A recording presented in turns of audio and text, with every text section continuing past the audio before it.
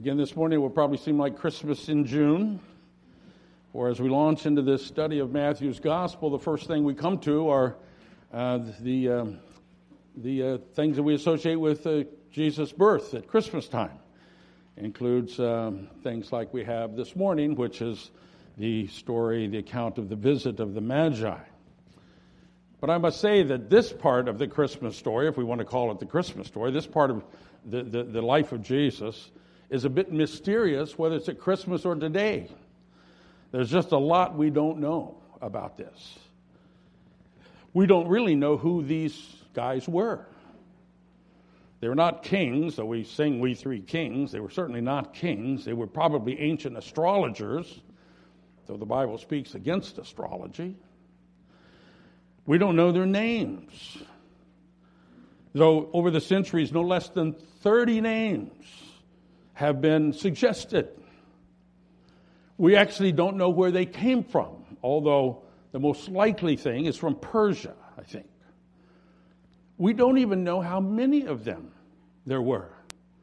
The Eastern churches, the Orthodox churches, say that there were 12. But then the Orthodox Church is like 12 of everything. The Western Church says 3. There's no evidence for that except that there were 3 kinds of gifts brought. Neither do we know anything with certainty about the star they followed. It may have been a naturally occurring phenomenon.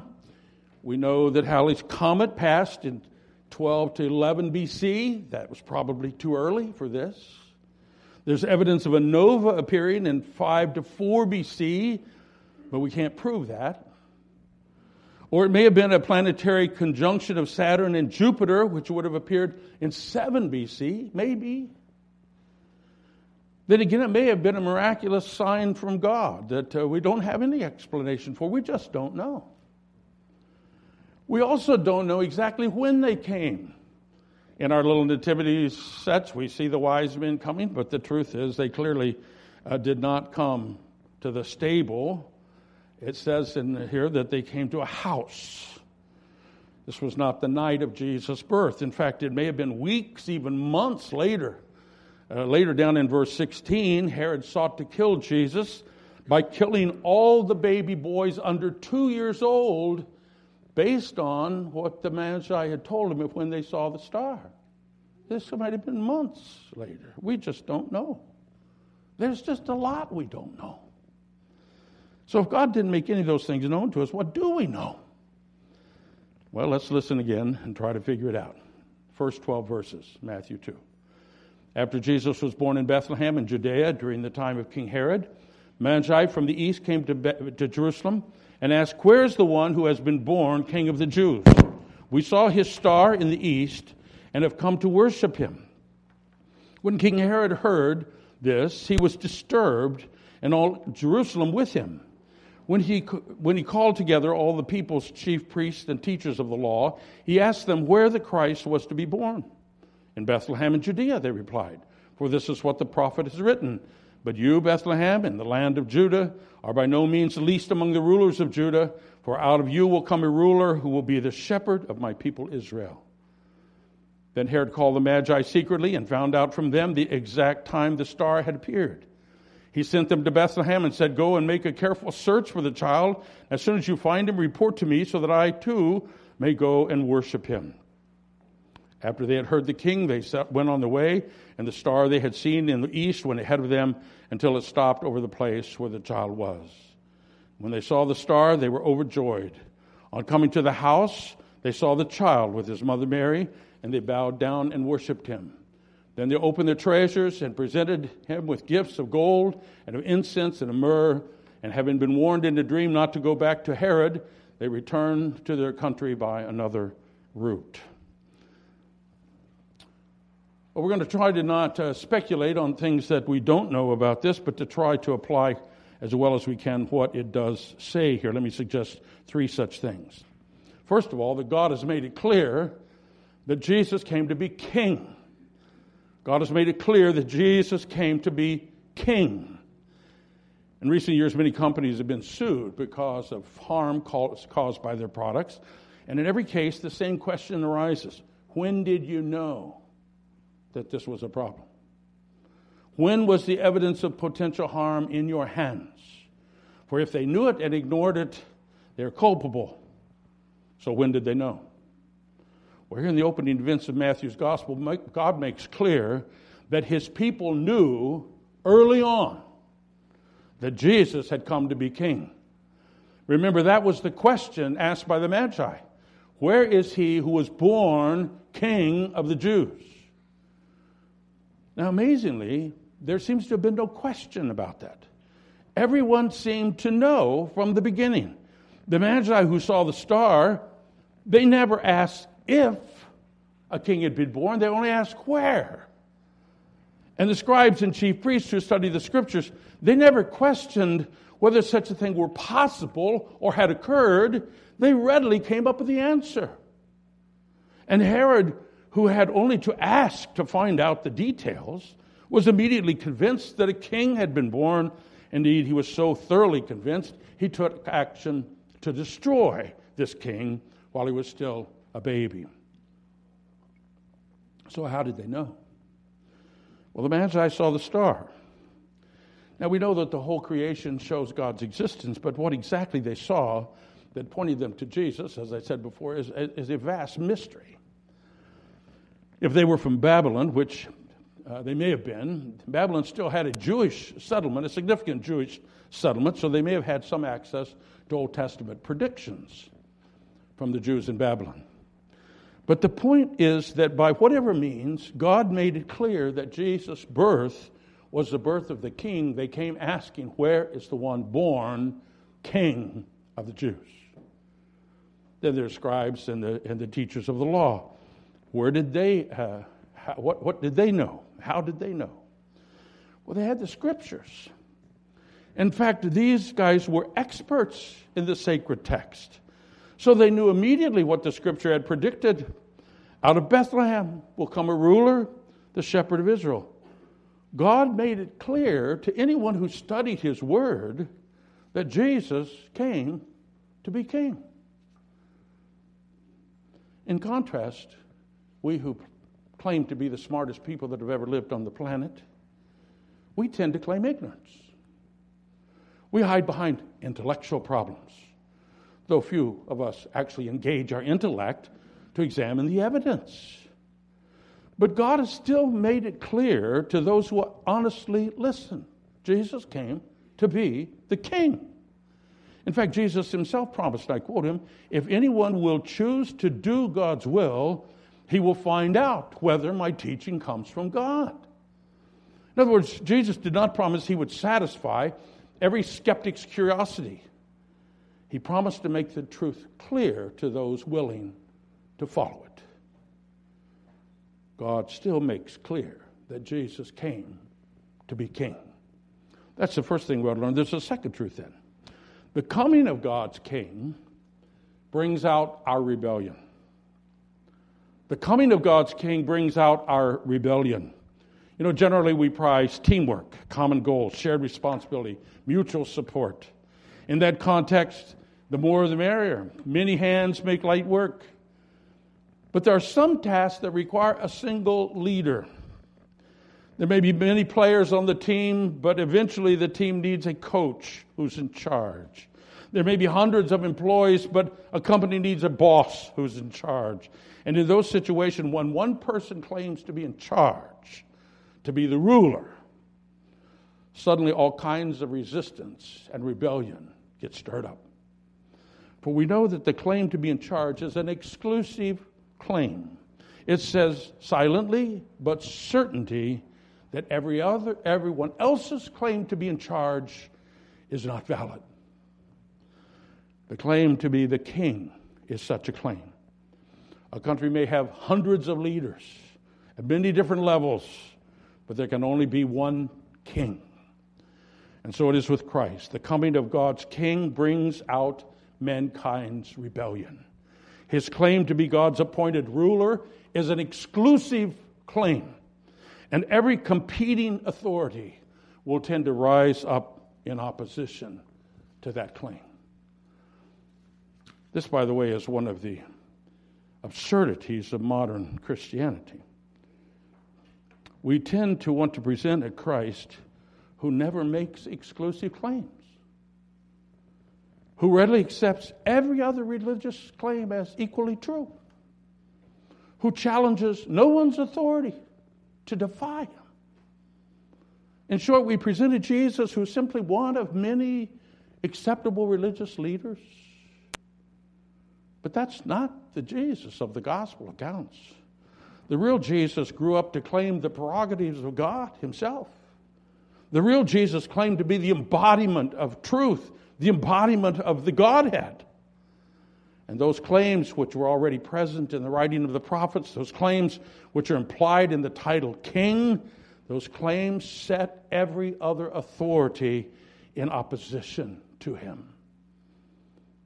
Herod understood this. He saw immediately the implication of Jesus being born King of the Jews. He saw that because Herod was already the one who had the title King of the Jews. He had received that title from Rome. He had spent years putting down enemies in order to make his rule possible. He had protected his position by the slaughter, when necessary, of his own family. He killed his dearest wife. He killed 2 of his own sons. Herod was absolutely clear about the implications of Jesus' birth. His kingship, his sovereignty was at stake if Jesus was the king. And he would do everything necessary to protect his interests.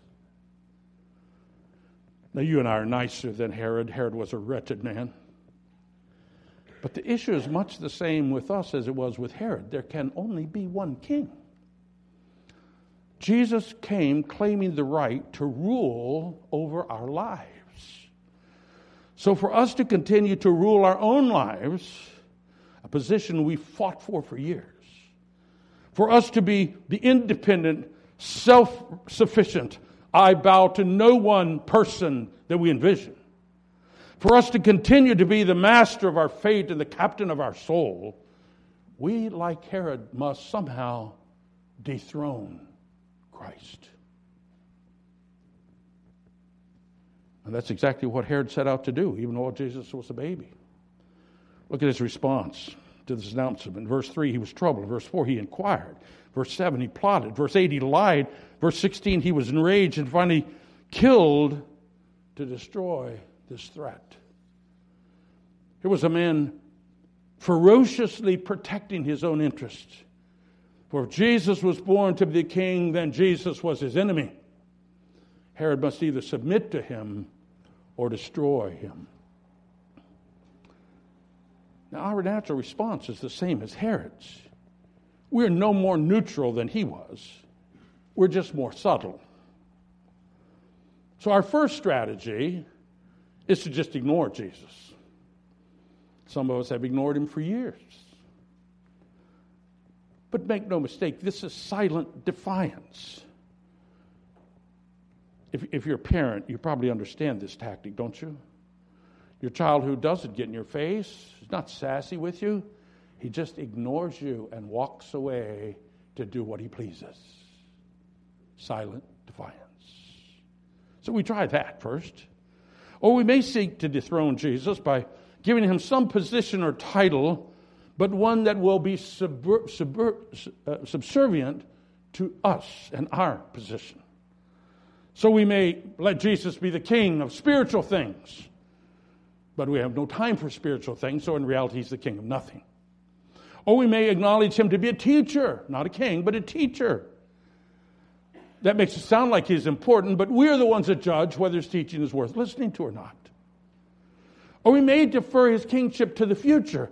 He will be king of heaven someday, if there is such a place, but today I'm in charge, and I will live my life as I please. Or sometimes we're not even subtle about it. Sometimes we may openly rebel against Jesus' kingship with unmasked defiance. We reject his claims and defy his authority. We dare to even lead others into rebellion with us, like Herod did. In all these ways, as we employ our clever tactics, we are living evidence that the coming of God's King brings out our rebellion. But folks, whatever opposition we attempt to mount, ultimately it's going to fail. Herod sent out his army. Herod caused great sorrow to thousands of people. But as we will see later, he only fulfilled prophecies concerning Jesus. Meanwhile, Herod died, a failure. So we may defy Christ to our death, but his kingdom will still stand forever. There can be only one true Lord and King, and his name is Jesus. We may refuse to submit, but we cannot prevail. Finally, a third truth that we ought to learn from this account. Jesus the King deserves our worship. Jesus the King deserves our worship. We tend to think of worship as a religious feeling that arises in us sometimes. So many worship leaders attempt to set the mood for worship. I hate it, don't you? I don't want the mood set. But if we don't feel it, well then we're not into worship. We don't feel anything. But our word worship, our English word worship, is not about feeling at all. It comes from the compound word worthship. Worship is the recognition of worth or value. So worship is simply giving the appropriate response to someone's worthiness. We read that the Magi worshipped. What did they do? What was their appropriate response to the worthiness of this one born king of the Jews? Well, it began when they saw the star and they dropped what they were doing and pursued the evidence. Then they journeyed. Perhaps 1,000 miles they journeyed to pay him homage. They brought valuable gifts. Gifts appropriate to Jesus' identity, certainly not to the humble setting in which they found him. They bowed down in humility, though they were undoubtedly wealthy and noteworthy people in the world. And they did this in the face of the absurd realities which they could not explain. This king was a baby. This baby's nation was in bondage to Rome. This child's home and parents were clearly not royalty. Nonetheless, the little truth which the Magi knew demanded that they respond in an appropriate way, in a way appropriate for a king, whether or not Jesus was what they expected to see when they got there. They worshiped him because Jesus deserved to be worshiped as God's king. And he still does today. We know far more than the Magi knew. We understand this Jesus is God, very God, as well as man, very man. We understand that he perfectly revealed God to us. We understand that he died on the cross for sinners, that we might be forgiven, and rose from the dead, that we might have eternal life. We understand that he has ascended into heaven and sits at God's right hand, where he is clothed with the royal glory that is his due. And we understand that as surely as he kept God's promises in his birth, he will keep God's promises to return and judge the world. Oh, we know so much more than the Magi knew. But will we express his worthship in ways similar to the wise men? Will we understand all that we can understand? Will we pursue the truth wherever it leads us? Will we bring our wealth and our lives bowing down to honor him and then rise to faithfully serve this King? Jesus is worthy of our worship. He is God's King. This account is familiar to us. We rehearse it again and again every year at Christmas. But its truths are applicable to us every day of our lives. First, that God has made it clear that Jesus is the King. No one who's willing to obey him will fail to know that that's true. He promises. Secondly, Christ's lordship is exclusive. He alone is King of kings and Lord of lords. And that truth does bring out the sinful rebellion in all of us who want to rise up and be the king ourselves. And thirdly, Jesus, the King, is worthy of our worship. our life, our time, our talent, our wealth, our all. This morning, I do not call you to follow Jesus because of the great benefit you will obtain. I call you to follow Jesus because he is God's true King, and he alone is worthy of your life. Amen. Let's pray. Father, there's so many things when we read this account in your word that we just do not know, we cannot comprehend. It raises all kinds of questions. Sometimes we get all locked into the questions and we miss the obvious things that we can understand. So help us today to hold on to those things that are clear and to walk in light of what you've shown us about our Lord Jesus Christ in this passage.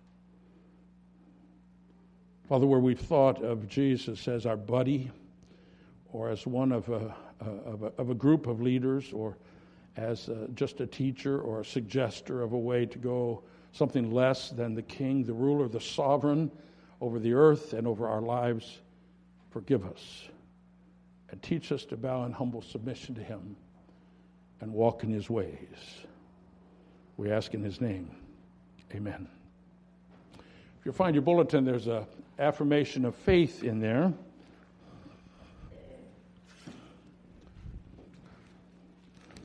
This is part of a paragraph by from the Scots Confession of 1560, a confession of faith that is associated with John Knox.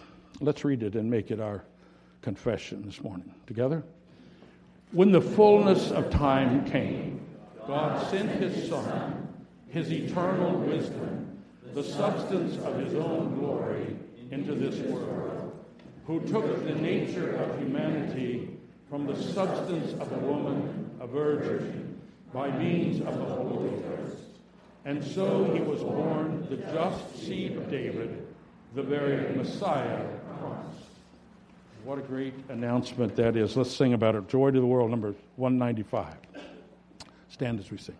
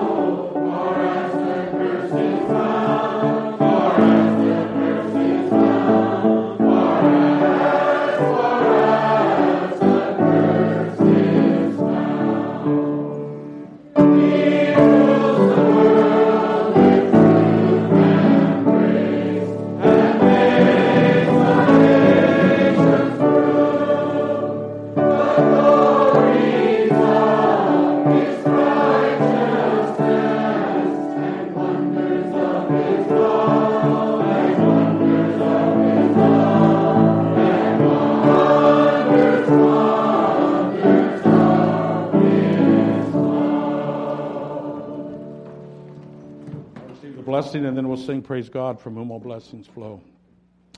Jesus said, peace be with you. As the Father has sent me, I am sending you. Amen.